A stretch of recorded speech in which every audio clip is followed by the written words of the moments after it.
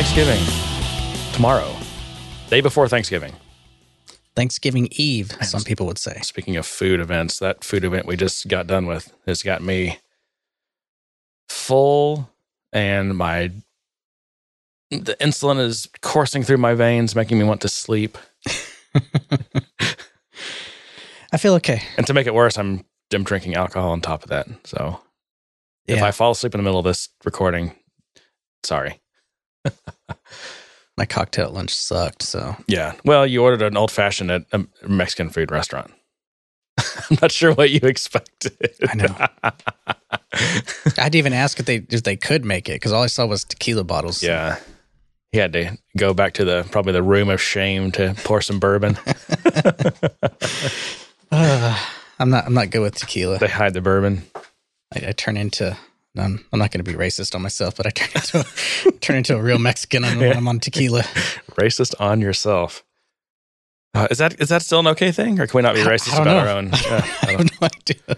I need an updated. It affects me in a way that I feel like it's genetic. That somehow tequila affects me way differently than any other alcohol. Dude, tequila affects everyone way different than any other alcohol. I can't even drink it. Yeah, it does not mix well with me. Anyway, I think I want to make sure we mention this, so I'm just going to do it now so we don't forget. But I figured we should mention Jay's new venture. Well, I guess the venture's not new, but he's taking it to the next level, right? So he's got let's get the URL right. Is it apexsharp.com? Yeah, I believe so. I'm going to double check. Anyway, so he's, for people who don't know, Jay Janarthanan. Am I saying that right? Or is it Janarthanan? Janarthanan. I say Janarthanan. Yeah, Janarthanan. That's it. So he's, a longtime friend of the show, but he's got been working for a long time on this Apex Sharp project, which basically allows you to code in C# and like in Visual Studio or VS Code or I guess whatever, right? And you can do, but I guess the compiler and the debugger does its thing, and it's just a better coding experience. Mm-hmm. But then what does it do? It basically gives you it transpiles it to Apex, right? Yeah, something like that. Yeah, I mean, think TypeScript that converts down to regular JavaScript, something like that. But you're coding in C# and it compiles down to Apex. And I wonder, I don't know this. Does he import or somehow make available like all of the type signatures from all the stuff that's built into the runtime, the Salesforce runtime? So all the system classes, the database classes, all that stuff. I think so. I think he does. But anyway, it looks really interesting. I mean, I don't really do C#, so it's not something I've spent much time with. But for anyone who does like C# and might, if you spend a lot of time in Visual Studio, you like that experience, but you're doing Salesforce work, and you think you might want to see if you can do, your Apex coding actually in C#. Check his thing out, because he's basically he's kind of, I don't know if he's going full time on this or what, but I know he's definitely committed to putting more time and effort into it. Yep. Yeah. So did that work? Oh, I think this is. Although his website doesn't have a lot on it, but it's got to contact us and then video with sound. So and there's a link to the GitHub for the software. So he's got a demo that you can watch and see what it does. Anyway, yeah. So if that's something that's up your alley, check it out. apexsharp.com. Good luck, Jay. Nice. Keep us updated. I should say Jay's probably our first MVP for the Good Day Sir. He's he's Good Day Sir Army. He's hosted our Good Day Sir Happy Hour twice. He's got to be like for Dreamforce. He's got to be like a 4-star general of the Army, right? What are you and I? What would you and I be? Who would be the Secretary of Defense? Jeez, we're the figurehead puppet that likes to call themselves president. I don't know. Or maybe you got the chairman of the Joint Chiefs of Staff. Is that the God? That's even higher up, I guess. And I don't know. Anyway. Whatever. Anyway, let's see. What do you want to start with, John? Let's talk about this beer. I just poured my latest beer. It's I'm on Untappd now, so you can find these. My brewery is called Ross Space BP and CP, or BP ampersand CP. Stands for that's B as in boy, not D, right? Yeah, so it stands for brew pub and cocktail parlor. But this beer is called. Is this even beer? It's orange juice. So you can, it's super juicy. It's a New England IPA. For those who pay attention to hopping rates, this would be hopped at a rate of about 6 pounds per barrel. I do 6 barrel batches, 1/6. Do we just have one today, or do you have 2? We have two. The second one is Big Bad Baptist. So there's no reason for me to nurse this. No. It's good. It's juicy. It definitely has the JR signature on this. So this was a new recipe that I kind of just, I don't know. I've been playing around with things, but different malt bill that I kind of made from scratch. I mean, it's similar to it's a typical. You'd look at it and say, "Oh yeah, that's a New England IPA malt bill." But like I think I used a little bit of honey malt in this, and I changed some ratios of stuff, and I also mashed at a lower temperature, so it's real dry. I actually don't like it this dry. So, and this is about 6.5%, which is, I mean, for an IPA, kind of on the middle of the road, maybe a little on the low end, but I still think that this needs just a little bit more like residual malt, kind of residual sugar. I'd like this, I think, better if it was just a little bit sweeter. Really? I actually like it the way it is. Some people do like them real dry, so I don't know. I'm not big on sweet. In fact, that was my big complaint about my cocktail earlier. This guy was probably used to making margaritas and stuff. The old-fashioned was too sweet. Yeah. I don't know. Anyway, I'll keep playing around.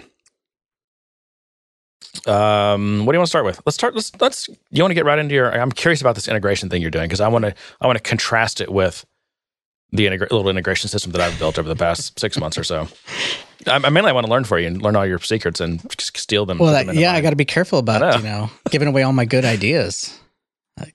I don't know. I say that jokingly, but part of me is kind of like, no, I think I came up with some pretty good ideas here. I bet you did. That's what I said. I want to take your ideas, combine them with my good ideas, and make something that's better than your thing. Yeah, but then I won't make any money. Yeah, you will. Everyone will steal my ideas, and everyone will make more money than me. I think I've wondered, like, should I actually continue to make this thing more robust? Yeah, robust. And so the things that I probably would definitely need to be improved if it were to be a product. I'd have to figure out, like, is this a software as a service thing, or is this something you run or I run for you, or which is kind of I guess software as a service, but no, just like the logging and monitoring, definitely just kind of these enterprisey type stuff. Probably authentic. I mean, I'd have to add like all types of additional authentication. I've only added support for. It's all interface based, right? So like the things that are sources of data or sinks of data or destinations or whatever. I mean, those are all just interfaces, right? So, and I've got implementations of those that are for things I care about. Like Salesforce is one. Postgres is one. I think, what else have I done? There's another, flat files. But there'd have to be way more things, and and this is also definitely like, because I've built this for just some of these relatively simple point-to-point integrations that I've done. So that's kind of how it's designed. Oh, it also there's no scheduling or anything in it. So like the way it works right now is you execute it. It's all Java. It's kind of Spring Java and Groovy based. I mean, you do all your configuration in Groovy, which I'll talk about later, I guess. But so your version is completely external to Salesforce. It is, yeah. It runs on, because it definitely requires Java. It's a Java app.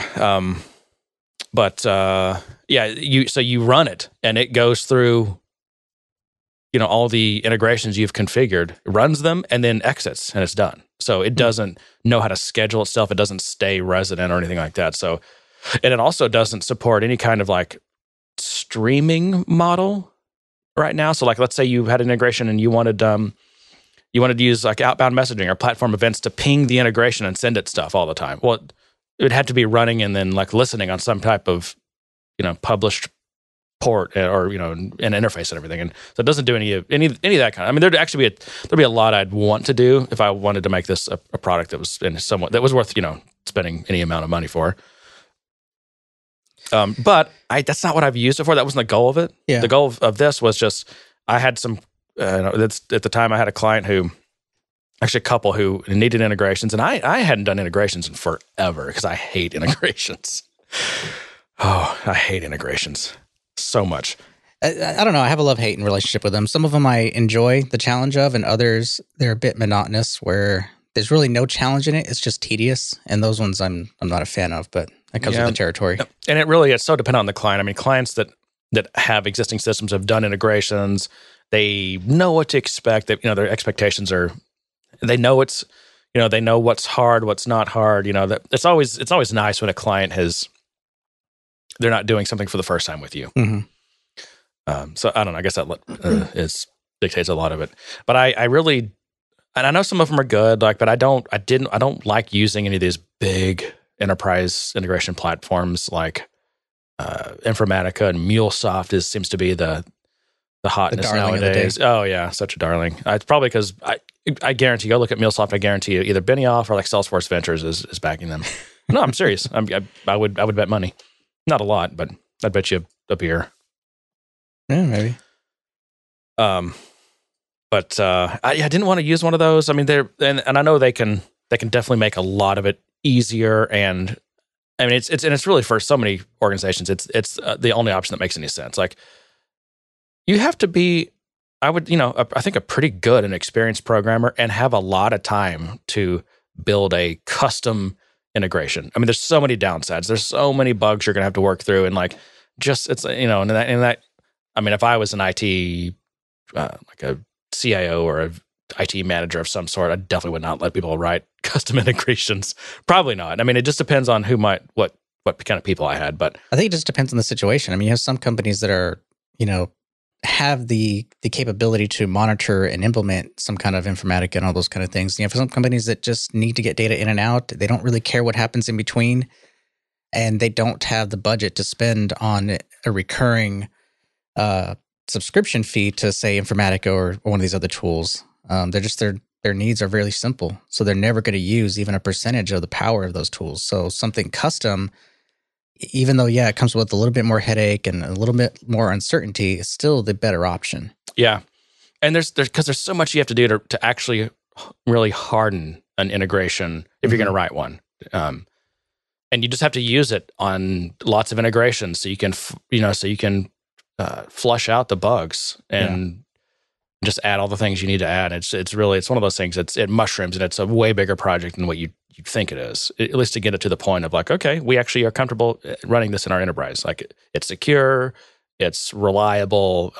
We can monitor it and manage it and all that stuff. That's just a ton of work. I mean, that's why companies take tens or hundreds of millions of dollars in funding to build something like that, because that's how much effort it takes. Yeah. But I didn't want to use those. I mean, it's not that I think I'm exceptional, but I've just built some of these integrations in the past. I can build a custom integration, and I know how I want it to work. I know the pitfalls. I know how to test it and all that kind of stuff. So, but in this case, the client, the couple of clients that I had an integration need at the time, they both expressed the desire to be able to do quite a bit of, like configuring of and changing of it on their own, once I'm out of the picture, right? So I just took the time it was just an experiment, really. I didn't really know what I was doing. I mean, I hadn't built one of these with this level of customization before, but basically, just to shorten this story up so I don't keep monologuing here. It's you create you have to configure the thing, right? And it's configured at, it reads the configuration at runtime when it runs. So nothing's baked into it. You do have to have implemented, like if you want a Postgres connector or a Salesforce connector or a CSV connector, you have to have implemented those. And that's all in, Java or Kotlin or Scala or whatever. Right. In this case, it's Java and Kotlin. But the configuration is done. It basically reads any number of Groovy scripts at runtime. And when it runs when you're writing this script, there's it's running in the script's running in a context that there's things made available to you. So those connectors are made available to you. There's like this kind of a script builder that's made available to you that you kind of just you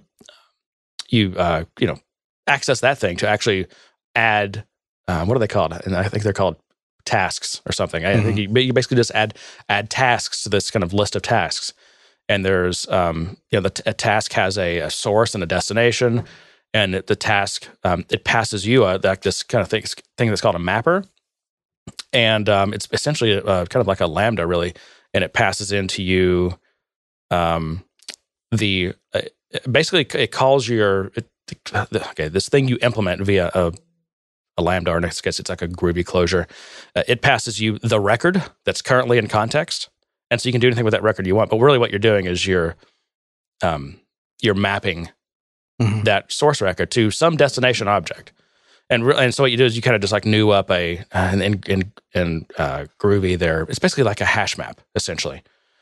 And so you just, with like a string, it's just a string to an object map, basically. So you start building up, this is your destination object, right? So you build up this destination object however you want with, fields and values. And then it also has passed you the destination. And so you can call destination dot, I don't know, send, or I can't remember what it was called, but basically add or whatever, take this record I just built up, because that's going to go to the destination. What's cool about that model is you can call that whenever you want. You don't, for example, because one of the use cases that some of these integration tools that are just kind of like, they assume they've got this model and you have to fit your integration within their model. Like, what if you don't want to send a destination record for every source record you read? What if you want to, like we were talking about earlier, filtering? What if you got some logic that's like, oh, it's only if they meet a certain criteria? Or what if it takes 10 or some variable number of source records to add up to a destination record? I mean, there's all kinds of things, right? So you can call that destination.add whenever you want, and you can build up that destination record however you want, and all in really easy to read. And I designed it to it's kind of basically like a DSL, and it's very human readable. And because it's Groovy, there's not a bunch of semicolons and whatever. It ends up being relatively easy for non-programmers to modify this integration. I mean, they also ask me for help when they want to add something like totally net new, because it is not that necessarily because like the creating this or editing the scripts are. It's just, I don't know. There's just always things you want to consider when you add a new integration, I guess. But once you add that destination object to this, or your destination record to this destination object thing, that's when, there's all kinds of stuff that does in the background for you. So it actually will, depending on how you've configured your destination, it will queue those up. So maybe because for batching reasons. So if your destination supports batching, then you can configure it to say, use a batch size of 100 or whatever. So in your script, you're just calling send, but it's smart in the background to know to batch those up and to only whenever it hits its max size to send those over. And it's doing all that. It's doing, it's keeping statistics for you, how many succeeded, how many failed. There's like error exception management. You can, it does stuff. What else does it do? Logging or all kinds of stuff. But basically, really in the script, you're basically just defining your map. And again, it's Groovy. So it's a programming language, so you can pretty much have whatever logic and string manipulation and date conversion, all math, whatever. I mean, you can do whatever you want. So from that perspective, it's pretty flexible. The thing where it's not flexible, I've only used it for point-to-point integration. So it's like, you got a source, you've got a destination, it runs it, and then it's done. It's not an ESB, it's not a service bus, or this is not any of that. Right. Kind of stuff. It's not a hub of any sort. But for what it was meant to do, it's actually worked out really well. And I've done bug fixes over time and stuff. So it's fairly hardened. Anyway, that's mine, and yours sounded completely different. So I'm trying to figure out where the differences are. I mean, ultimately, it still comes down to reading in. I mean, mine's point to point as well. It's not trying to be a bus. It's not trying to broadcast messages or do too much, but it seems like during the mapping process is where all your data transformation and data type mapping and all that kind of stuff happens. Whereas mine, I'm actually staging the information in memory. So my goal was to be able to stream a file. So versus receiving, you need to give us a little bit of background, because like one very, very important fact is yours is built completely in Apex, and not completely, but largely in Apex, and runs on the Salesforce platform. So that's one big difference. I'm going to try. There's going to be areas where I'm going to be vague because I'm building this for someone with a target in mind, but that target could expand. Okay. In other words, this is the goal is to be as native as I can be with this. There is a server-side component to be able to stream a file from an FTP, since we don't have that capability. There's also streaming in Apex. There's also hey, but you're getting a switch statement. That's going to solve all your problems, isn't it, John? Yeah, we'll get into that. There's also a kind of UI component where you can drag and drop a file. And again, I'm mainly talking about flat files at this point. There is appetite for other style of connectors, but I'm not really worried about that right now. So it's really, give me a flat file, either stick it on a server or drag it into the browser, and I know how to handle that type situation. Because it's native, the goal is to be very point and clicky with its configuration, which means I do want to offer a great deal of flexibility, yet I want to do it in a way that's intuitive, that makes sense, that has the bumpers put in place so that people don't screw themselves over, that type of situation. So, I mean, that's just kind of the general background of how I approach this. I've done a lot of integrations, and I've done them the way you've kind of described, which is, I have a system, it reads in the file, and then there's this mapping process. But within that mapping process is when it decides how I'm going to translate this information to fit into this bucket so that I can push it up. Because ultimately, what I was trying to do was get the data mapped into a Salesforce object, basically, so that I can get the API, call the API, and just push it until it insert this record. With this, I'm doing something way different. Because I'm trying to do it all native in Apex, and I'm trying to give a certain degree of flexibility to say, here's a file. It's got all these different types of information in it because it's flat, meaning it probably has accounts, contacts, and maybe some other information related to the contact in it. So it's probably got 3 levels of hierarchical information all flattened out in this file. So each record can have some account data, some contact data. Right. It's kind of like when you load leads to the import wizard, right? Right. Or actually, no, you can do accounts and contacts here, right? And it kind of like looks at the account name and it'll try to attach people, like contacts, whatever, to the existing account versus creating a new one. Yeah. Yeah. Okay. So there's a concept of me trying to address that by allowing a certain degree of manipulation of that file before it even gets to the mapping process.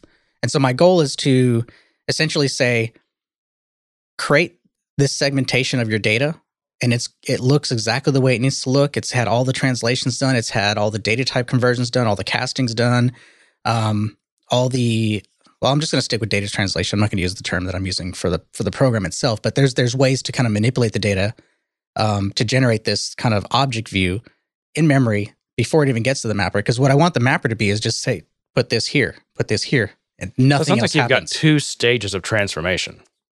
Is that not a fair? Like, it may be an oversimplification, but that's. I'm trying to understand what you're describing. It sounds like, again, it's kind of just generally speaking, like you got 2 stages of transforming. It could actually be multiples. For simplicity's sake, then yeah, I'll say there's 2 stages of there's 2 stages for the most part. Now, why split those into 2? Is it because of like just system limitations, or is it because one of them is one that's never going to change, and the other one's like is something that's the one you would go change.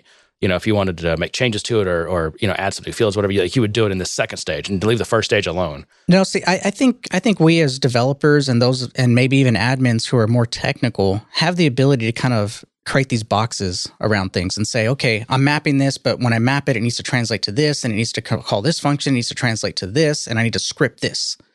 I think we're well equipped to handle that. But I think if I pull this back and try to get someone who's not as experienced or not that technically minded to manage this and understand what's going on, I feel like grouping all of that logic into a single interface that says, okay, map this field from this file to here, and well, what if I want it to be? What if it's just a name and I need to parse that? What if it's this and I need to do that? And so all that complexity with mapping creates this interface where you're overwhelmed. You don't know what to do. You're like, oh, well, I don't know how to do this. I need to pay someone to do this. And so what I wanted to do was find a way so that people can kind of walk through this almost in a wizard format to say, okay, here's my source data. Here's the things I need out of it. And here's what I need it to look like, and then map it. And so I kind of created these multiple stages, as you would put it, so that I can walk them through in a little more guided experience through this process versus here's a map. Now map your source file and tell me all the things you want to happen when you map it. It's too raw. It would be too raw. Like you're saying, I mean, it doesn't know anything about data types at that point. Right. It's okay. So what I wanted to do was push that forward and say, okay, give me a file or give me some sample data and let's walk through this. Okay. So you have this field, and does it look the way you want it, or does it need to be a date, or does it need to be a concatenation of different fields? And I provide elements and processes for that to occur. Yeah. And again, I'm thinking about UI perspective. I'm thinking about user experience perspective. So when I'm coding these concepts, even though I haven't built the UI yet, the editor experience yet, I'm constantly thinking about the user experience. I'm going, okay, I could just make this one big thing, one big process, give me an input and I'll give you an output type situation. But instead of that, I need to stage this in multiple ways. I need to provide different mechanisms for how do you manipulate this information.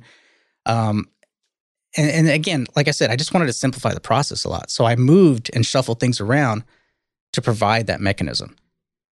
And I'm hoping that makes sense. Kind of. I mean, I'm same thing when you try to describe it earlier. It's like it's so abstract, it's hard to totally understand. But okay, makes sense. Well, the experience has been interesting because, when you build something like an integration that I've built hundreds of before, but not to this degree of flexibility, not to this degree of I'm going to let someone else build out what they want, how they want this integration to work. Mm-hmm. It's different because I can't rely on a data type. I can't say field name is always a string or field B is always But you date. could let them say that though.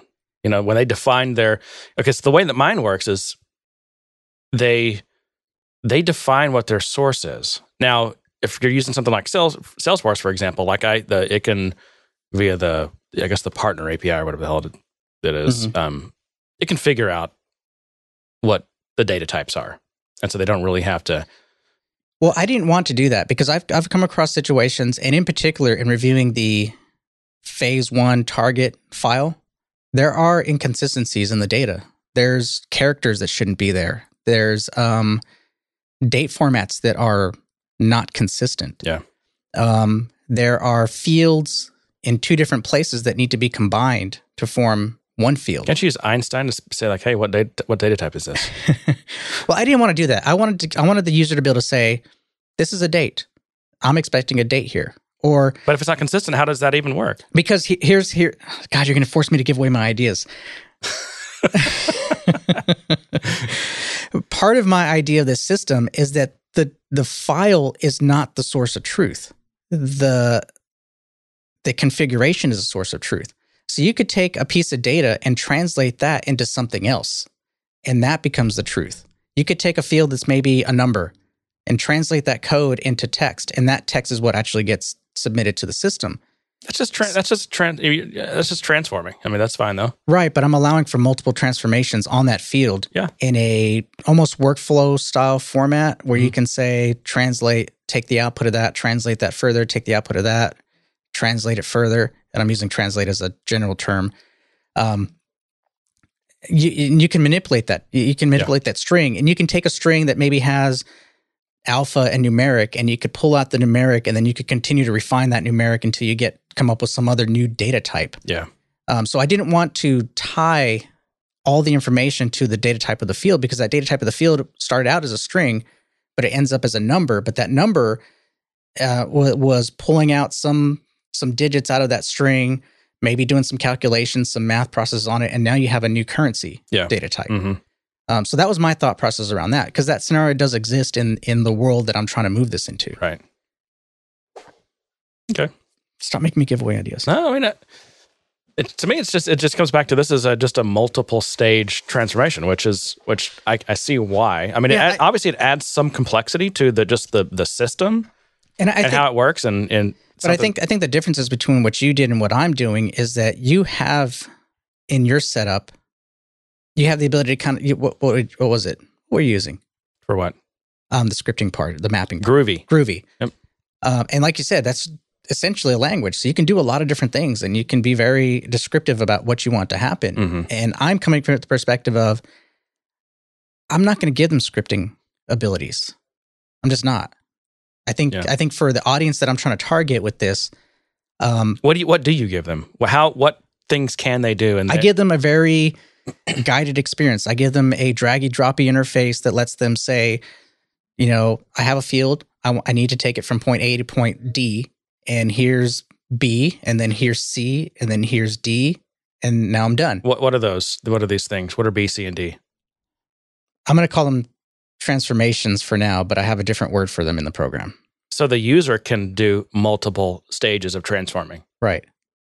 Okay. So they can take a field and they could transform it 10 times if they wanted to get the value that they ultimately And see, in mine, need. they would just do it all at once. So like, it would be, let's say that you wanted to, I don't know, strip. You'd want to trim spaces and then replace commas with periods and like that. You would just you'd reference your whatever the source value was, and you'd say, dot trim, dot strip, or whatever, whatever the hell you're doing. And that's the challenge. I mean, because again, like I said, if it was you and I doing this, I understand those concepts and I get that. And I could just write a function that says, trim. But in yours, like B would be, and back to your B, C, and D, B would be trim, C would be replace commas with. Right. Or it could even be whatever. split or something. Okay. I mean, it just depends on the scenario. And so have you defined like those types of operations? Yes. And it's gotten crazy because you think it's simple. But it has, because you're reinventing you're like boiling the ocean here. Like you're, well, and you have you have different goals. Yours has different goals than mine does, for sure. Now, I do think long-term it would be, because the Groovy script is simply a way to configure this graph of tasks and destinations and sources and mappings, right? Right. That's all the script is. No reason why you couldn't have a GUI to do that as well. True. And so I just haven't built that because it's, again, not a goal. But if I was to make this, some commercial product, that's obviously something that I'd want to do. Yeah. Well, again, I mean, my perspective is, I'm trying to work within the confines of Apex because this is primarily native. What's the UI part in? Is this in Salesforce as well? It's like Visual Force? Well, the UI has yet to be actually built, but my plan is it's only going to support Lightning. It'll be JavaScript, very client side, single page app type interface. Okay. Cool.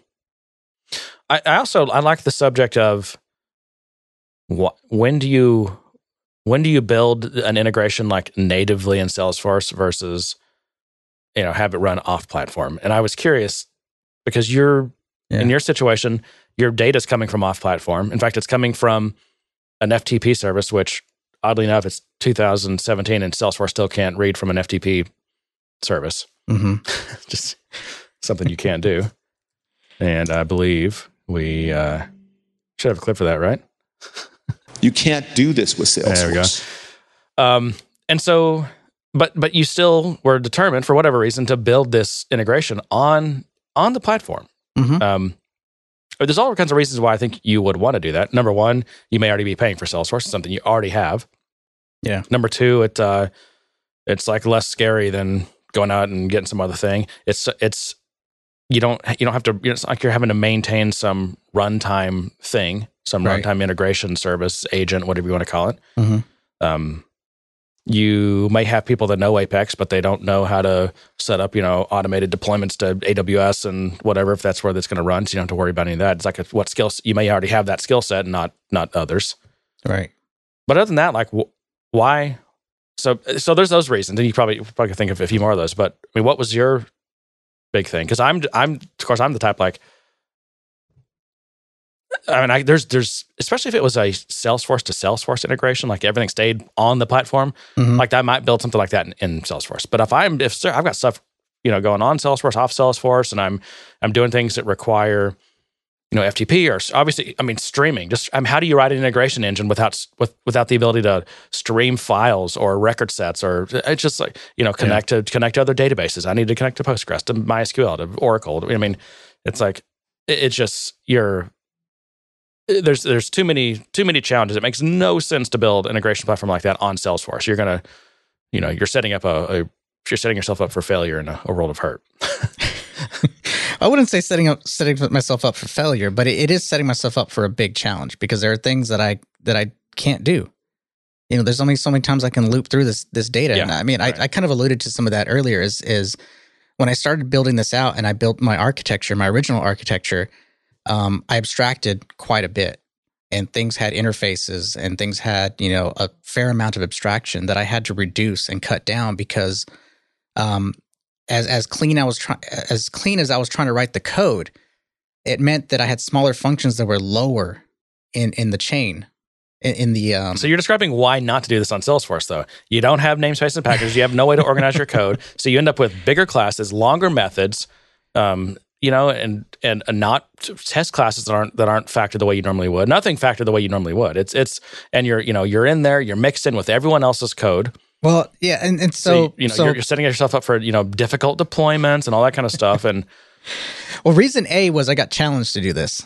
Which sounds like someone challenged you. It sounds like I took a dare to chug a keg. You didn't have a customer that challenged you just for the fun of it. Like, hey, let's throw $100,000 at you and see if you can do this. That's not what that was. Like, there was a reason that they thought they wanted this on the Salesforce platform. Well, yeah, and I'm being kind of vague because I am building this for someone, but it's not just for one company. It could be for many companies. Of course, they're going to resell it. I know. I've heard this. We've all heard this. and so one of the arguments is that the more native we can keep it, the better. So who owns this? Do you own this or do they own it?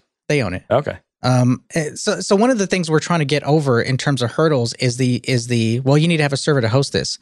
Is to kind of take away that argument of you have to have a server. Because I have the client-side component, because I have a very small, inconsequential agent that all it does is know how to read from an FTP. Have they heard of cloud computing? I'm just saying. You don't have to have a server. I'm just saying. We're talking about Salesforce customers who have built a significant amount of investment in Salesforce and want to continue that. And when you tell them, you're going to need to host and monitor a server, and I'm going to have to be able to send updates to that server, that's kind of a big deal. So whenever we can negate that and say, you don't have to have it, we can do this manually, or we can provide a small little agent that all it does is read. So from a security standpoint, it's not consuming a lot of memory. But you've still got something off platform. So you actually do have to have a server. You do, but that can, like you said, I mean, I could put that agent on Azure. I can put it on AWS. I can put it on Heroku. I can put it anywhere. As you could if you built the whole integration off platform. I agree. So I agree. I'm not, okay, but so I know it's not your it's your client's requirements. I'm trying to get in your client's end to figure out like why. Well, because another selling point is on the App Exchange to say you're 100% native. You're a native app, except that you're not. You're not 100% native. Well, you technically are. You can say that. No, you're technically not because you have shit that has to run on AWS. You don't have to. Only if you want to use the agent in FTP. Well, yeah, exactly. If you want to use FTP or anything that all the stuff that Salesforce doesn't do, it's not 100% native. I guess you can say it's native. You don't have to say what percentage is native. Right. Well, we stick the agent on Heroku, and now it's 100% Salesforce native. That's true. It's on the App Cloud. Yeah, that's right. But no, they renamed that. It's now the no, it's still the App Cloud. John, we covered this a few weeks ago. They rebranded App Cloud to what? To the Salesforce platform, right? Remember this? No. Yes. I don't remember that. Yes, they did. It's now the Salesforce platform. I could have They dropped the Salesforce One name. Well, I know that. It's now the Salesforce platform. Get it together, man. You're gonna be 2 rebrandings behind if you don't catch up. Because you know another one's coming. I'll just rely on you to tell me when I say it wrong. Yeah, I feel like I'm always a few behind. No, I mean you're making really good points, and I agree. I mean, I was playing devil's advocate. I could have built this really fat client, and all the logic was in it, and everything to maintain it was there. But there was I got to be honest, I was intrigued by the idea of building it native. Part of me was like, that's a challenge that I've not really faced. I mean, I've built some customizable stuff. I built stuff that is really customizable. I had to pull my hair out to do it because I'd get to a point. I would go a week of building something out and realize, crap, it's not going to work. I have to start over. Yeah.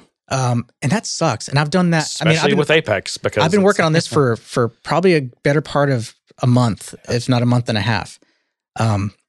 And I've had to start over certain components or certain modules of this program quite a bit. And do you feel like that is because it's Apex and the other limitations of the platform, or is that just because when you start out, you really never know what it's going to end up needing to look like?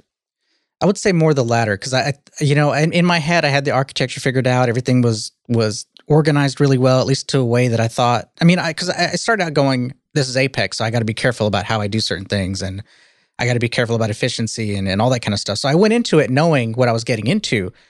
It's just that as I started coding this out, I was going, man, that's a little too much. I mean, it would be good to abstract it that way, but that's just too much. I don't need to create another class or instantiate another object when this information is already here. Why don't I just deal with it here? Yes, this class gets a little bloated, but it's here. It's not there. 200 or 300 classes for a Java app or a Python or a Ruby is no big deal at all. Yeah.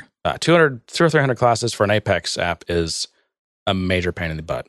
Yeah. So I did end up kind of shrinking down my class. So you violate the single responsibility principle all over the place. Yeah. You have to. You have quite a bit. And even within that, I would consolidate too much, and I'd start to refactor, and then I'd try to think through, okay, who should really own this code? And it gets kind of tricky because let's say I'm dealing with a field, and I have some, I don't know, let's say filtering mechanism on it. And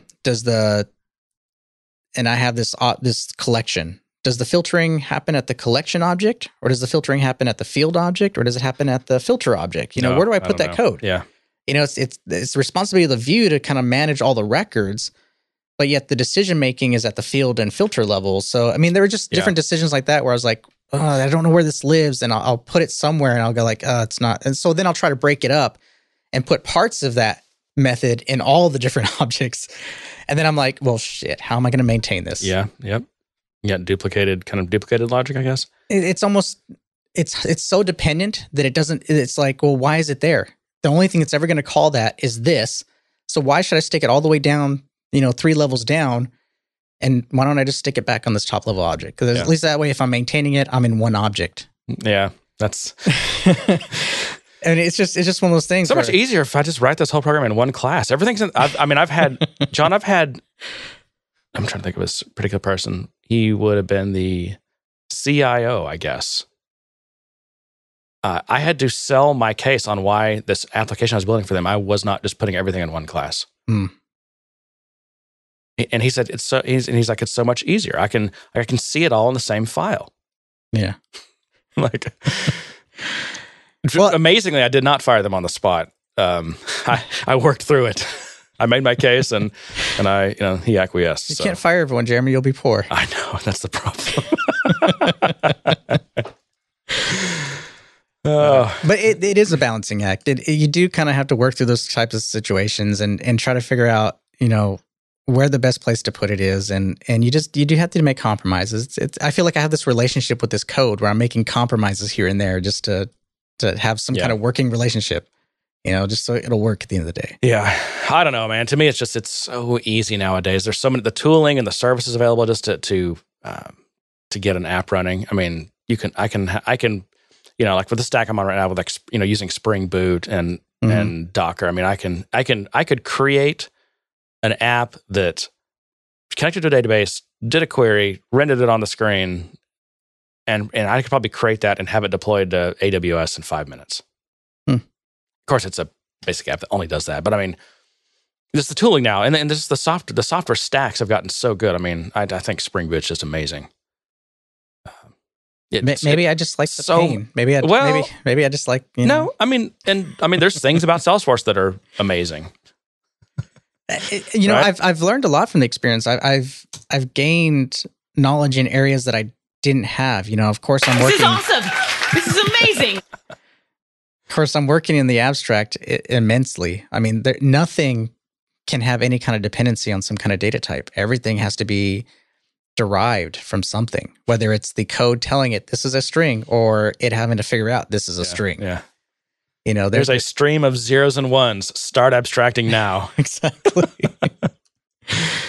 But it's all in service of the user. It's all in service of my pains should end up being zero pain for the user, because from my perspective, the reason I'm doing things the way I'm doing them is that I can create this guided experience on the front end that gives them a fair amount of flexibility, but in a simple, intuitive way that doesn't require someone with a very technical or analytical mind drawing lines and creating transformations and almost basically building a flow chart of their integration. That's not what they need. They just need someone to be able to go in and say, I have this file, here's some stuff, put it here. Oh, this data needs to look like this. Let me modify that using tools that they know how to use today, similar to workflow and those kind of things. So what happens when they have a new source file that's got its own weird quirks and data types that are kind of data types, but not right, not consistent, all that kind of stuff? Then that's when they have to come back to you and say, hey, or they have to drop down to that lower level to do that initial. Well, there is a concept that the system, in terms of smartness, it will kind of identify the file, look at it, and figure out what it needs to, when you configure the importer. I'm just going to say importer for now. That's not the term I'm using, but I'm just going to use I know you want to tell us any of your terms. I can't. You're translating on the fly. I can't. Well, because a lot of the terms are branded and I can't do that. So I'm having to abstract a lot of this.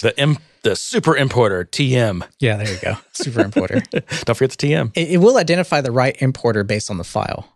So it does kind of look at the file, and there's multiple concepts of that. Here's the file format to look at, and there's also some kind of validation routine that says, okay, here's the fields in it. It doesn't look like this at all, so bail out or throw an error type situation. So there is that type of concept. But there is another concept in that in the transformation process, they can say, hey, we need it to do this really weird thing. And I can go in and I can override some of the transformations and say, here's my custom version of this, and override it and plug that in as a module. So there is that concept. That's cool.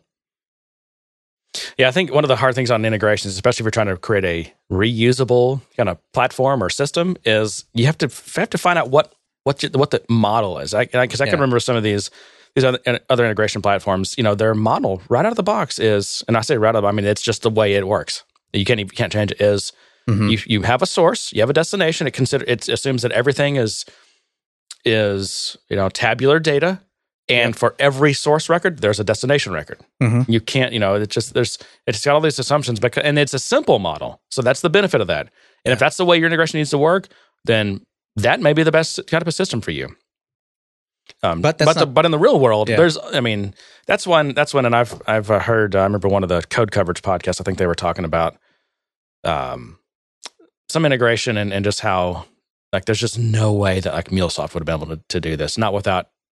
And I don't even know to what level MuleSoft lets you customize. Like, can you just like create your? I mean, and at that point, it's like, what's the point of the platform then? If you're having to essentially build your own integration platform inside this integration platform, exactly. So at some point, like, we should just build our own. Well, I mean, there's the concept of building your own connectors, and they usually offer some kind of scripting mechanism. So you have to kind of work within those confines. But by getting that, and maybe it's the meta model, I guess. Like, figuring out what the things are. Like, are they tasks, and do you have filters and mappings and destinations and? Well, it's funny because I started out with the model and then flow control. Like, can you have them loop, like set up a string of tasks and it just runs those in a loop until some condition? I mean, there's like, again, this is like figuring out what the meta model is and what do you need? I mean, what depends on, again, what your goals are. If you're building something that's just for your company or whatever, and you kind of know what it wants to do, then you simplify the model to fit what you reasonably know it's going to need to do. But if you're creating something that's,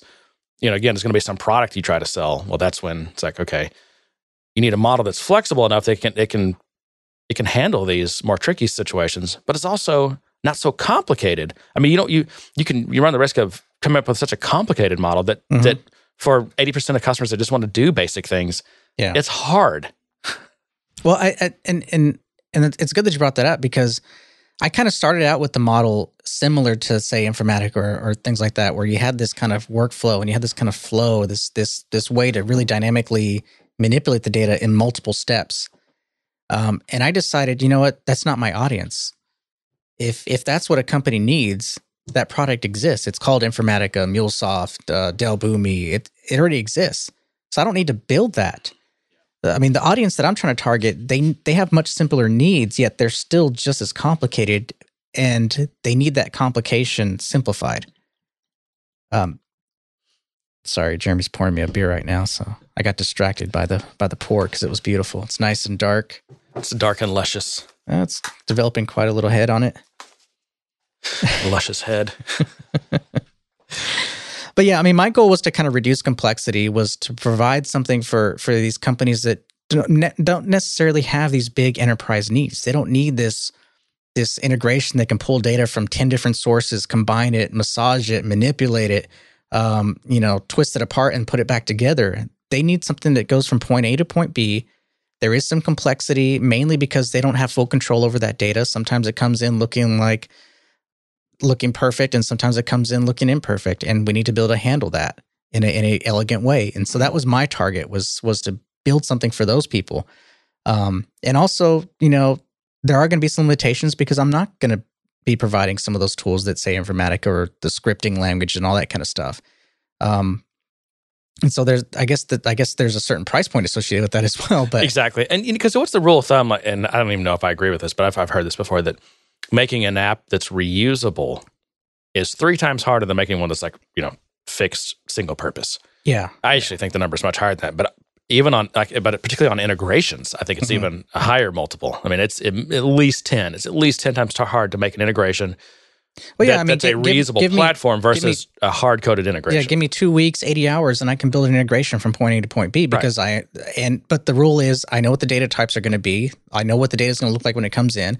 I know exactly where it's going, and if there's any deviation from that, I bail out. Yeah, and I'm done. I've got great integrations that are nothing but a single Python file that's got a couple hundred lines of Python that's running a kind of a multi-point integration. I probably still have some data loader scripting stuff that's still but that's working. not reusable. It's not. It doesn't have the best monitoring or all kinds. And there's no management features to it. But it does exactly what they wanted it to do for the minimal cost. I mean, that's another interesting point. Is I have very minimal monitoring in this. In fact, I'm not building much monitoring. There's you're building on a platform that has some monitoring capability. There is, but I mean, I'm kind of circumventing most of it. I mean, I'm using the native logging, which sucks, but I'm using it. I have some feedback mechanisms coming to whatever agent initiated the process, or who is managing the stream of data. But I'm not building in a lot of monitoring because my audience doesn't know what to do with it. Yeah, right. I mean, they're not going to get any value out of it, so why waste time on it? Yeah. So, I mean, there's going to be logging and trace files, and there's going to be some objects that are going to store some stack traces and things like that. But for the most part, those are meant for troubleshooting, for someone more technical like myself to go in and say, okay, I see what's going on. This happened.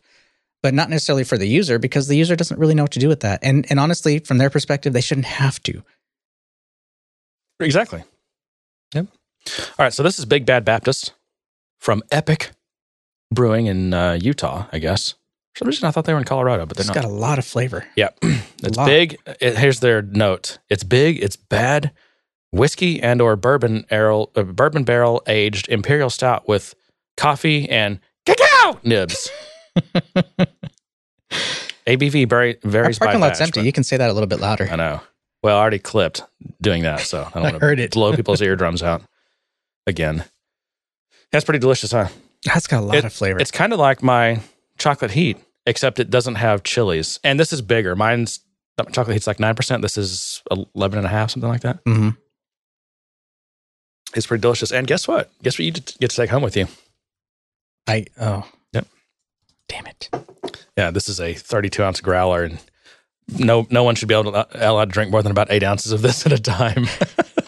So I don't think we're going to kill this one today. I don't know. All right. Well, we probably bored everyone to death with integration. I don't know. It's kind of a nerdy thing. I think a lot of people that listen to the show probably do integration. I don't think we got too technical with things. I was being pretty vague. But we've gone on for an hour about integrations. That's true. But I think it is interesting to see our different approaches. I mean, to see your approach and to see my latest approach at it. And the thing is, it's not like you can compare the approaches because we had different goals. Mm-hmm. But I mean, that just goes to show you, it's one of those things that, there's Informatica out there. There's all this kind of stuff. But that doesn't mean there's not room for more. I mean, there's different perspectives. There's different audiences. There's different ways of tackling this problem. There's also, by the way, existing like open source things. Like, I mean, what's the one that's commercial and open source? Jitterbit? Talend, or is Jitterbit? Is Jitterbit open source? I don't think I'd use Jitterbit though. But Talend is somewhat open source. They have like I think the open core model where the base is open source, but then they have a pro kind of serviceable model. Usually. So if you want certain types of authentication or single sign-on type things, or certain management features or technologies, that's the kind of stuff you pay for. And of course, they do tons of their own professional services. That's a big part of the revenue stream. Someone I used to know actually works for them. Someone I went to high school with. Really? Yep. Haven't talked to him in 20 years though, so that'd be weird. But doesn't that make you special? So Salesforce has released their Q3 results. Did you see this? Do we need to talk about it? I saw the periphery of it. I heard they're killing it. That's, I think, a fair interpretation. There are alternative interpretations, but I think by lots of measures they're killing it. So in terms of reaching their 10 billion, they've definitely killed that. So when they in February when they close assuming they fiscal keep 18, this run rate through Q4, which they will. They'll have hit because they're like a 2.6 billion per quarter, which would put them well over the 10 mark. Well, their guidance for finishing 2018, which is 3 more months, well, really 2 more months actually, is 10.43 to 10.44 billion. Yeah, about 10.5 billion. No, their non-GAAP EPS was 39 cents, so that's been constantly growing, a little bit every quarter. I still don't know if they're GAAP profitable or not. I'm not sure. I think their GAAP, they showed GAAP earnings of like 3 cents. They'll get to it at 20 billion, Jeremy. Sure. Well, they might. I mean, they'll break even. The question is, what is this company going to have good earnings? But who knows? I don't know. That's beyond my pay grade. Let's see. So the revenue came in at $2.68 billion, which beat by 30 million, which is funny. That's a rounding error. So they beat by 30 million, but on $2.68 billion in revenue, that's a rounding error. And by the way, that's just one quarter, right? And that just goes to show you, just put in perspective, and I know this is a callback that people are probably sick of hearing, but it just kind of irritates me. Like the whole, we've readjusted our salaries by 2 million or 3 million or like over the total, over 3 years, like 6 million. Mm-hmm. It's beyond rounding error. I mean, it's yeah. really... I mean, we did the math on it. It was like a 0.001% or something like that. I don't remember. And the only way that makes sense, and maybe this is what it is, if they really only found a very small percentage of people, that's why I think when they first announced that 2 million, we've adjusted salaries by 2 million, and we were like, oh, wow, you hardly had a problem at all. That's good job. Like, that's good. You really almost, I mean... Again, I don't know how many, there's probably a few dozen people or something out of 26,000. So like, that's amazing. If you actually, of course, now we know all they did was they did an Oracle query and to figure out. So that's your perspective. I'm still, no, that's what he said. He said that's what he said. But the jury's still out with me. I think they did a lot more work than that. Well, I want to know why they're not just asking Einstein. Why are they still doing Oracle queries? But to Mark's fault, not Mark's fault. See, blame it on Mark, John. I always blamed it on Mark. To his point, if it is just a 0.001% to fix this problem, why isn't everyone doing it? Because it's not that. Because it should be an easy fix, not the right? Case. It's not the truth that you can't simplify anything like that. I mean, listen, we know there are problems, but boiling it down to you get 3 million and you get 3 exactly. million, it's like it makes no sense. I mean, you can't boil it down to a single query, or you can't get on. And I mean, it's great that he's done this, but for him to get on TV and say, "Oh, this is simple," but it's everyone should be doing. It's good for Salesforce. It's good for the Salesforce brand, but that does a disservice to it. It's not simple. It's actually super complicated to do it right. I agree, and I do agree with him. I think they did the complicated work. It's just they're dumbing it down for the mainstream media. I guess so. Well, he's I don't want to get into that. I don't have a lot of confidence in media, so I feel like you don't. Oh wow! I feel like everything has to be dumbed down for them. It's got to be tagline heavy. Keep in mind, these aren't real journalists, Richard. They're tech journalists. I love that. Okay, what else? So I looked at the clouds. I was like looking at the clouds, right? So Sales Cloud. Clouds. There's no more clouds. Oh, that's true. They don't exist. What are you from 1980? So this is I compared the different clouds, for Q3 of this year to Q3 of last year. Mm-hmm. So you take seasonality out and all that stuff. At least I think it I'm wondering where this is going. No, I'm just saying, just to see how much they're up. So Sales Cloud is up 17%, which I think for Sales Cloud is pretty healthy because it had dropped to like 12%. I thought it was my Salesforce. Again, I'm a couple of rebrandings behind, so you're just gonna have to deal with me. You know who else a couple of rebrandings behind? Their CFO, because I'm using his terminology. That's what it says if you look in the reports. Well, they got to dumb it down for the analysts too, Jeremy. That's true. All right, yeah. So Sales Cloud up 70%, pretty healthy for Sales Cloud. Service Cloud, again, one of their sources for strong growth for years now, up 25%. It's good. Platform up 33%. I don't know what that means. Well. I can wrap my head around sales. I can wrap my head around service. I can wrap my head around CPQ or whatever they're calling that cloud. I cannot wrap my head around the platform. I don't know. So we know it includes Heroku. Yes, and Heroku's got to be a big part. I mean, Heroku's at least all the numbers are probably Heroku numbers if we're talking platform. And they like things like IoT may be in that group as well. But it's up 33%. It is they're doing. The platform is a $2 billion a year business. I mean, this was They got a lot of nice value add tools. I mean, it's. I remember. What are you talking about? Who's they? Heroku. Oh yeah, yeah. I mean, I remember going back to some of the earlier Dreamforces going, man, I wish this was the Salesforce platform developer discussion where they're talking about continuous integration and all this tooling and monitoring and what do they call their blocks? They have these blocks of functionality. I'm like, God, wouldn't that be nice? Oh, the add-on things? Yeah, the add-ons, I think they're add-ons, actually. Yeah, they call them something. I don't remember what they are. But yeah, no, it's. I mean, that's a $2 billion a year business platform, whatever that is. Yeah.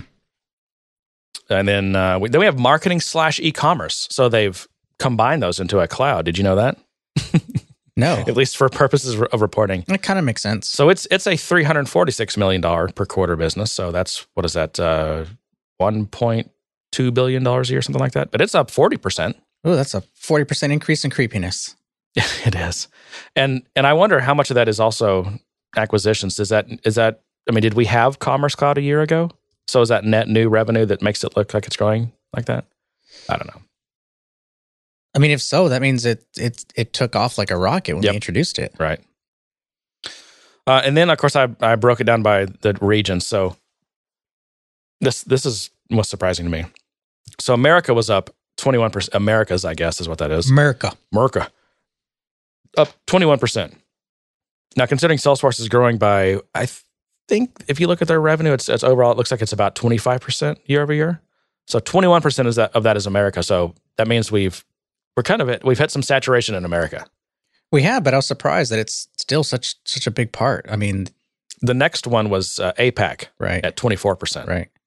Now, I think once they get these, well, they broke down the numbers too. Didn't they say like 1.4 billion in the US and like 500 million in APAC, and then there's another one. Of course they did. I'm giving you the percentages, but I can multiply that times the revenue if you want. They had some nice, pretty chart that broke the numbers out for us layman people. I'm reading percentages. Those are layman things, right? I mean, I do this mainly for me because I have to simplify. Not everyone's a Six Sigma black belt, Jeremy. Okay. We don't all deal with percentages. We deal with numbers. But anyway, so far as the APAC being up 24%, I think once the Australia AWS has time to kick in and get a lot of customers on that, and I mean that's been a huge problem for them out in the Pacific regions, is that the latency, right? And plus just this the idea that you're gonna run your business on a service that's on the other side of it's on a different date than you are. They're always like a day ahead of us. Australia, they think they're so much better than us. They're a day ahead of us. I want to go to Australia. I do too. Since I was a kid, I've always wanted to go there. Now that's been tempered a bit after watching a bunch of stupid National Geographic shows on how everything there wants to kill me. But everything there does want to kill you. That's the problem with Australia. But I still want to go. I want to go to Perth. Perth. Yeah. I just want to go see the big rock. And of course, everyone that lives on the other side of Australia will tell me why I'm crazy, but I'd be fine with any of it. Anyway, okay. And then Europe. I want you to guess how much Europe is up year over year. 20. No. Yeah, 20. I want to say it's 20. 46%. Oh, wow. Yeah. That's big. Yeah, that's big. Thanks, Europe. They've raised their 2018 to 10.44. We talked about that. Their 2019 guidance is coming in at about 12.5 billion. So, yeah, next year, 2019, they'll do 12.5, which is interesting because I did the math on that, and that's under 20% growth. So the growth, again, we've talked about this. It's been, I mean, they used to be 35%, right? A few years ago, it was 35% growth. But now we're getting under 20%. I don't know. I feel like that's a milestone. But maybe by then, they were starting at zero. So, I mean, any growth was. Who was? Europe. Oh yeah, I'm sorry. I'm back to I'm moved on. We're not. No, this is Salesforce wide. So $12.5 billion of revenue in 2019. But again, that's when you do the math. That's under 20% growth. But maybe they'll be increasing their profitability. I mean, I think that's the goal. I guess it'll be interesting to see if they can. That's been the big question: is can they turn that corner? I don't know. I think they can. I've seen a lot of things that I was skeptical of. Certain product lines that are getting far more traction than I thought. The verticals are getting more traction than I thought they would. Connect is getting more traction than I thought it would. By the way, where do those verticals show up in this? I don't know. They don't. They don't. Yeah. I think what's interesting is I think the verticals give people in the industry something to look at, but it doesn't force them to exclude Salesforce. Like they go, okay, yeah, that vertical app is nice, but I'm just going to use Salesforce type situation. Right. Some do actually use the vertical app, but I'm just saying, I think it gives them something to gravitate to. It puts them in the right bucket. Salesforce has become the enterprise version of what's that small business system that has all these little apps. They got a little CRM app, and they got an app for everything, a time logging app, document app. It's I don't know. Is it Zoho? Zoho. Yes, Zoho. Okay. Yeah, they've got, there's like dozens of these little apps, but it's all like small businessy stuff. Salesforce has now become the enterprise version of that. Like Salesforce has so many apps, I couldn't even name half of them probably. Yeah. But they're all for it's giant. Another thing that I thought was interesting was in the past 4 quarters at this point, Salesforce has printed about $3.5 billion worth of stock. So if you look at the amount of share dilution there's been over the past year, multiply that times the current stock price, $3.5 billion. It's at what, 106 right now, I think? Yeah. By the way, with these, again, what was your characterization of their results? They killed it, or they killed it, or whatever you said. You just said something. They're killing it. But Wall Street didn't quite agree with you. They've been immediately were trading down after hours, and they've been down a little bit today. I mean, not much, like 1% or 2%, but yeah. Wall Street's finicky because there's no new shiny to attach to. I guess, or maybe, I mean, the thing is, when you look at Salesforce's valuation, it's all based on future promises. That will they be able to deliver on those promises or not? We don't know, right? And the more it looks like they are delivering on those promises, okay, because the promises are already built into the stock price. That's a future price. That's what we think Salesforce is going to be worth. We don't know if it's going to get there. So I think every time they release numbers, it's like, do we think it looks a little bit more like they're going to get there, or it might look a little bit less like they're going to get there? And if they release their numbers and they're down 2% the next day, that's like, well, we looks a little bit less like they might. There's a little bit can tip one way or the other, but I just think you need to dangle a new shiny in front of them, and they'll be like, "Yeah, everything's going good." Well, that's Mark Benioff's job. He's the, look at Apple, hypester in chief. With the trillions they have in the bank, and yet after every phone release or every little controversy, they're down, they suck, they're going downhill. Yet they have billions and billions in cash. I'm like, okay, what are you guys talking about here? I know. What are you guys doing here? That's weird. I don't get this. But anyway, let me get back to my point. So in the past year, they've printed $3.5 billion in stock, but at the same time, shareholder equity grew by $1.3 billion.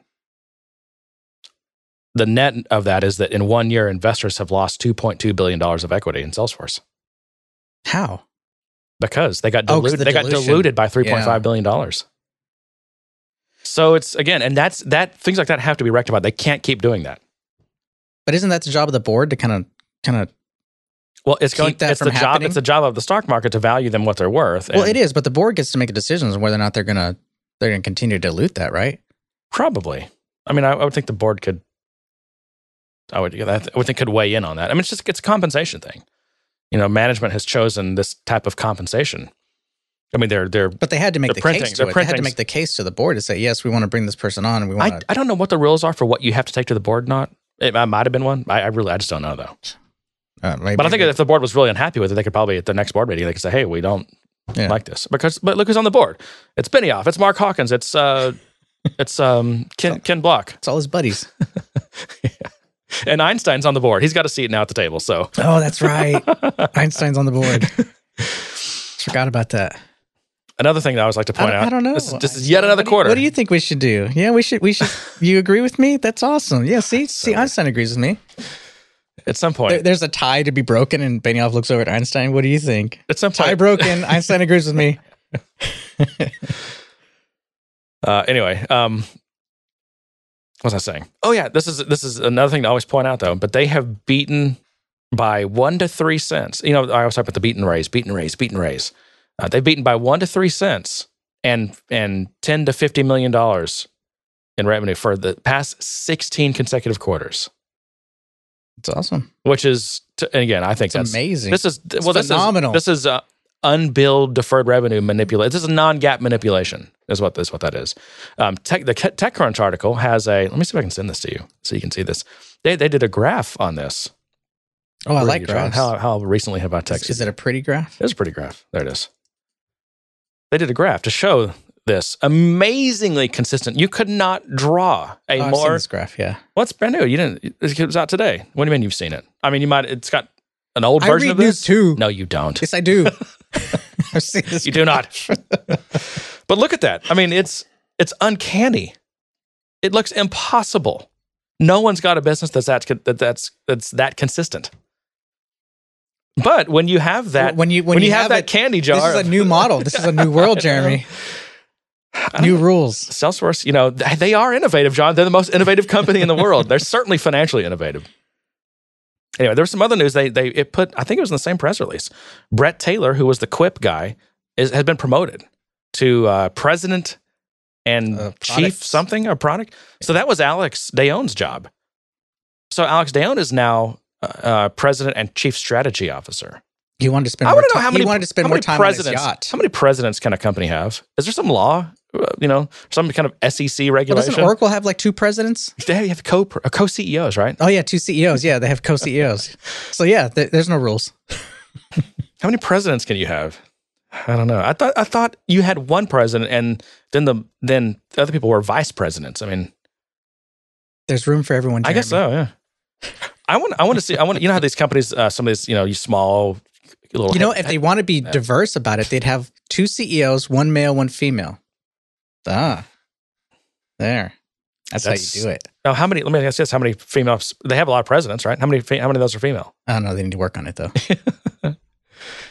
It's never over, John. You never win that battle. You're always working on it, which is probably true. Where are we at? It's 3. A few more minutes. Do you have? I wanted to tell you about a little story about an app. Actually, not even an app. It's just I guess it's an app. It's a simple Visualforce page that over time, and it's never been released, never been used by real users, but throughout the development process, it's gotten more complicated and more complicated. And there's a lot of data on the screen and a lot of interaction between this data. There's a lot of formulas and stuff. This is not going where I thought it was going to be. Well, I thought you were going to say about 3 bad brothers. I know so well. But here's a little story I got to tell. No, it started out really simple, and so it was just Visualforce, and I was using jQuery to provide some. jQuery, that's so freaking 1980. I'm actually ashamed. 1990. Let me duck here. What decade are you from, jQuery? Let me put a mask on so we can anonymous. No, it's just Visualforce and jQuery, super simple. I mean, there was a few kind of fields I wanted to be able to dynamically update and populate and things. Super simple. But now it's gotten way more complicated, or the requirements have. I haven't actually built this out yet. But my question is when do you say, okay, this is no longer I don't want to do this in jQuery anymore with a bunch of basically like imperative manual updating of things. And you're manually updating the DOM, right? You got JavaScript that's just hacking away at the DOM. Yeah. When do you say, no, okay, this is now, I'm gonna switch this over and do it in Vue now, or React, or whatever, whatever your pleasure is. When you ask yourself that question. Is it? Yeah. Honestly, it wouldn't take me long. I mean, I've done a few Vue apps now, and it wouldn't take me long at all, I don't think, to convert this over. And it's going to save so much time building out the second part of this app. Yeah. Yeah, I think when you get to a point where you start to question, whether or not you still need this, whether or not to move it on, it's probably time to move on.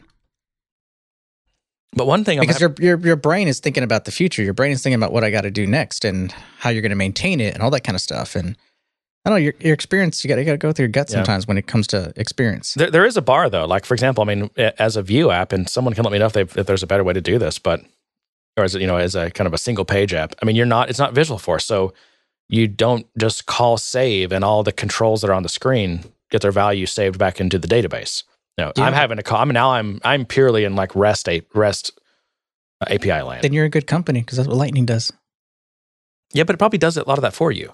I mean, you're not having to manually. Yeah, but I mean, they basically said, yeah, this is a good way of doing stuff. This is a good architecture. Yeah.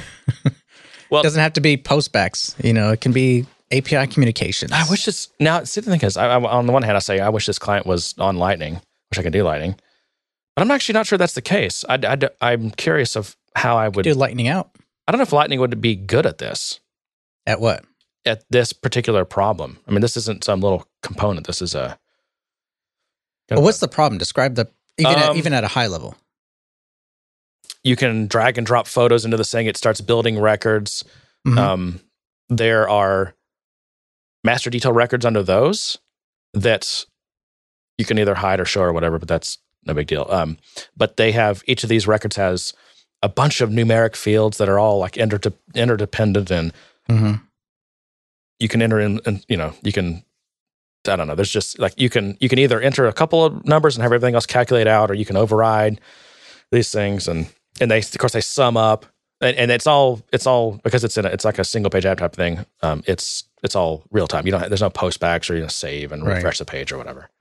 Well, I mean, you could accomplish that with view and remoting calls to your controller. I mean, Lightning doesn't really do anything different than that. I mean, it provides a structure, a flow. You have your controller, JavaScript controller, and you have a JavaScript helper, and then you still have a controller behind that you call. I'm not sure. I just want to keep this as, I don't know, as jQuery. But what is jQuery doing in terms of? Oh, I'm just manually data store. And I'm listening for events on. I mean, there's a lot of just kind of app management. So it's hiding and showing things. But now there's going to be a lot more listening for input values on all these different inputs and updating other ones. So just tons of direct DOM manipulation. I mean, it probably becomes a time and money problem. Yeah, and I wish I knew, because if you got the time, I think it's probably worth refactoring, because you've reached a level with your program that it needs to mature. Yep. And if you got the time and money to mature it, then mature it. If not, then you just continue to maintain it. It'd probably take me like a half a day for what I have right now to have to convert that into Vue and have a working Vue app that's saving all the things back and using the API and all that. Yeah. I mean, do you want to extend puberty, or you want to get it over and done with? I'm not sure about the metaphor. But hey, puberty is painful, that state. It is. Yeah. It's like an awkward no man's land. Yeah. I think you're in puberty right now. Anyway. It's time to grow up, Jeremy. Yep. Yeah. I think I'll probably convert it. I don't know. I'm waffling here, John. I'm flip-flopping. Just wasting time. I know. Well, I'm feeling nice and warm now after these beers. Yeah, this one will kick your butt. It will. We said we'd mention the switch statement. Right. So I guess Salesforce announced they're going to have a switch statement. Well, I mean, the story isn't the switch statement. The story is the fact that they've made changes to the compiler, which enabled them to do the switch statement, which likely means it should enable them in the future to add more features. That's what we're hoping for, right? Because the switch statement was the least needed thing. I mean, it's nice to have a switch statement, but it's not that big of a deal to write an if-else, right? Well, the switch statement is kind of an if-else. It is. It's just a better, it's syntax sugar for it, right? Yeah. And maybe the compiler can optimize more if it's a switch statement. I don't know. I mean, I know my first reaction was, because of the way they wrote it, I was like, there's no fall-through support, is there? And sure enough, there is no fall-through support. So and I know fall-through has like its camps. Like some people... Well, the problem with fall-through, right? It's just buggy. I mean, it invites bugs. People they forget that the fall. If you forget to break your case, then you'll end up falling through and your logic will execute and you're like, what the hell's going on? And you have to go in and read it and go, oh, I forgot my break. Right. But to me, that feels like, well, I don't know. I guess I take it personal. I take it personal in the fact that they don't think I'm able to handle that kind of responsibility. The weird thing is, so I feel like when a language tries to abstract me from things that they feel like, oh no, you can't handle that. No, you programmers have proven you can't handle that. You make too many mistakes. So I'm going to abstract you from that. And I'm going to do it the way I want to do it, the right way. And you guys just have to deal with it. Yeah. That's what I feel. I know it's not right, but, and I understand they're making trade-offs and they're making decisions. And there are good things about the switch statement, like the S-object type support. I mean, that's going to be helpful.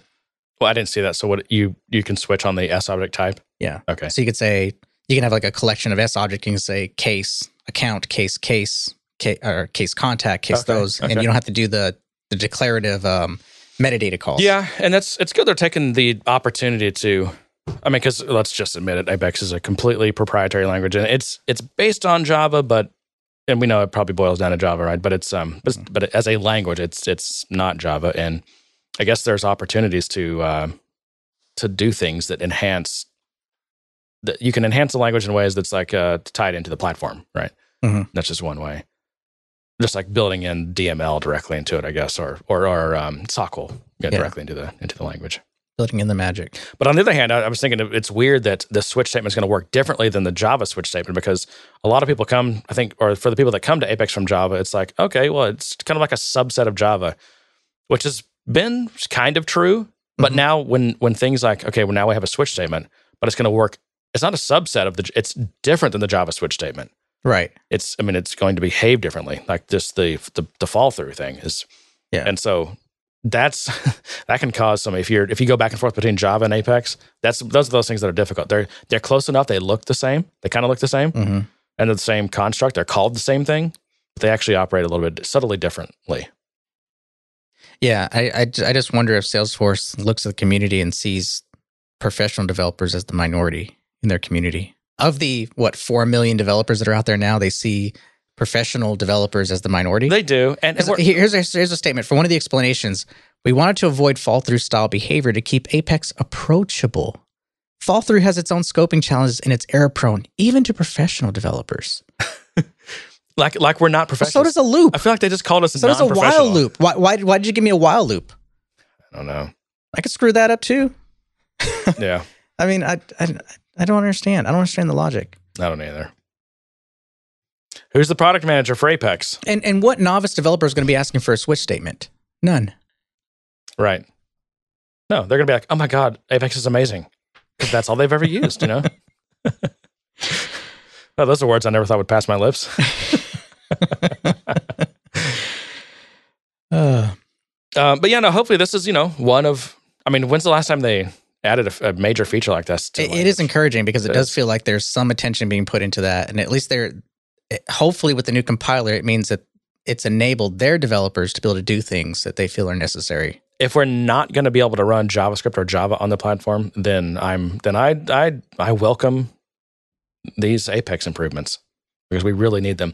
I'll tell you the thing that I think, and this is just based on the work I've been doing recently, I guess, I think maybe more important than packages or namespaces is lambdas, and if not lambdas, at least anonymous classes, because you want to have just like quick little implementation on the fly. You've got to actually write out a class for that. You can't do an anonymous. If Salesforce doesn't think we can handle a breaking out of a switch statement, they're not going to think we can handle lambdas. And even in Java now, the fact that Java has, there's what do they call them? It's streams, but it's not like streaming. It's their, what do you call it? It's what kind of streams? Like file streaming, memory streaming, like collection streams. So it's like you can on any collection, like a list or a set or whatever, you can call stream on it, and then you just start passing in lambdas. And lambdas, you can like map and reduce and switch and flat map and whatever. I mean, all these are filter. It's the functional style, I guess. Is that what it's considered? It is, and I think lambdas allow us to be more expressive with our code, but that doesn't reduce complexity in the execution.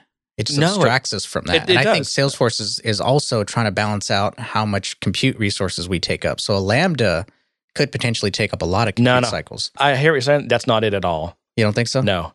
And because even in Java, I mean, lambdas boil down to they are anonymous class implementations. That's what it is. It's just a better syntax for it. Right. It's not even a real closure. I mean, it doesn't. But I mean, that doesn't. I mean, they can still be extremely complex. They can still, in a simple expression, expand out, or whatever the right terminology is, into something that's far more complex that requires quite a bit heavy lifting. I just don't think so. It's not that you're doing anything more. It's just that instead of me having to literally declare, 15 classes, 15 inner classes, I mean, I can just, I've got a few functions that call functions. So I know this is hard to explain. It's hard explaining code, but anyway, I really hope that they're looking at these things. Either that or let us run JavaScript or Java. I think you're dreaming. I may be. I mean, I'm not the only one dreaming. A lot of their big customers are dreaming and pressuring. I just wonder if they don't understand the difference between, because when they talk about developing and being on the platform, they try to push Heroku as this environment where you can They run don't and do even anything. push it. It's their excuse. It kind of is, and I think Heroku would be a good option if our interaction with Salesforce objects felt native to Heroku. But it isn't. It's this replication and with limitations on top of it. Right. You don't even get to participate in the transactions, and there's no distributed. They don't, as far as I know, unless this new. Well, they have platform events, and they might try to use that as an No, those are outside of the transactions. For example, in fact, did you see what Chuck was talking about today? Yeah, I have that noted. So if your transaction fails, you roll it back. Your platform event already fired.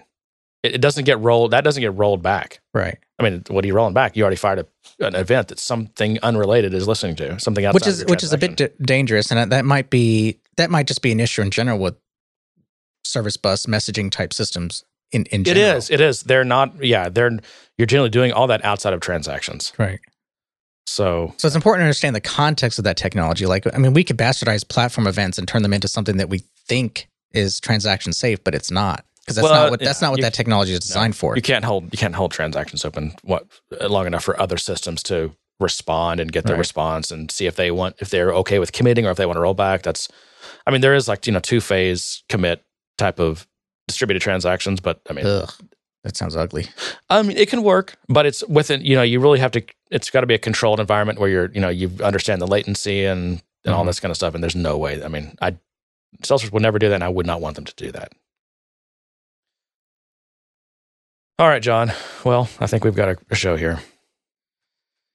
Do you? Any follow-up or final stuff? People need to subscribe. I would like to know how many people subscribe to the show versus like just download it or whatever. If everyone here's the deal. If everyone subscribed right now in iTunes or the podcast app, we might hit the what's hot or whatever in one of those categories.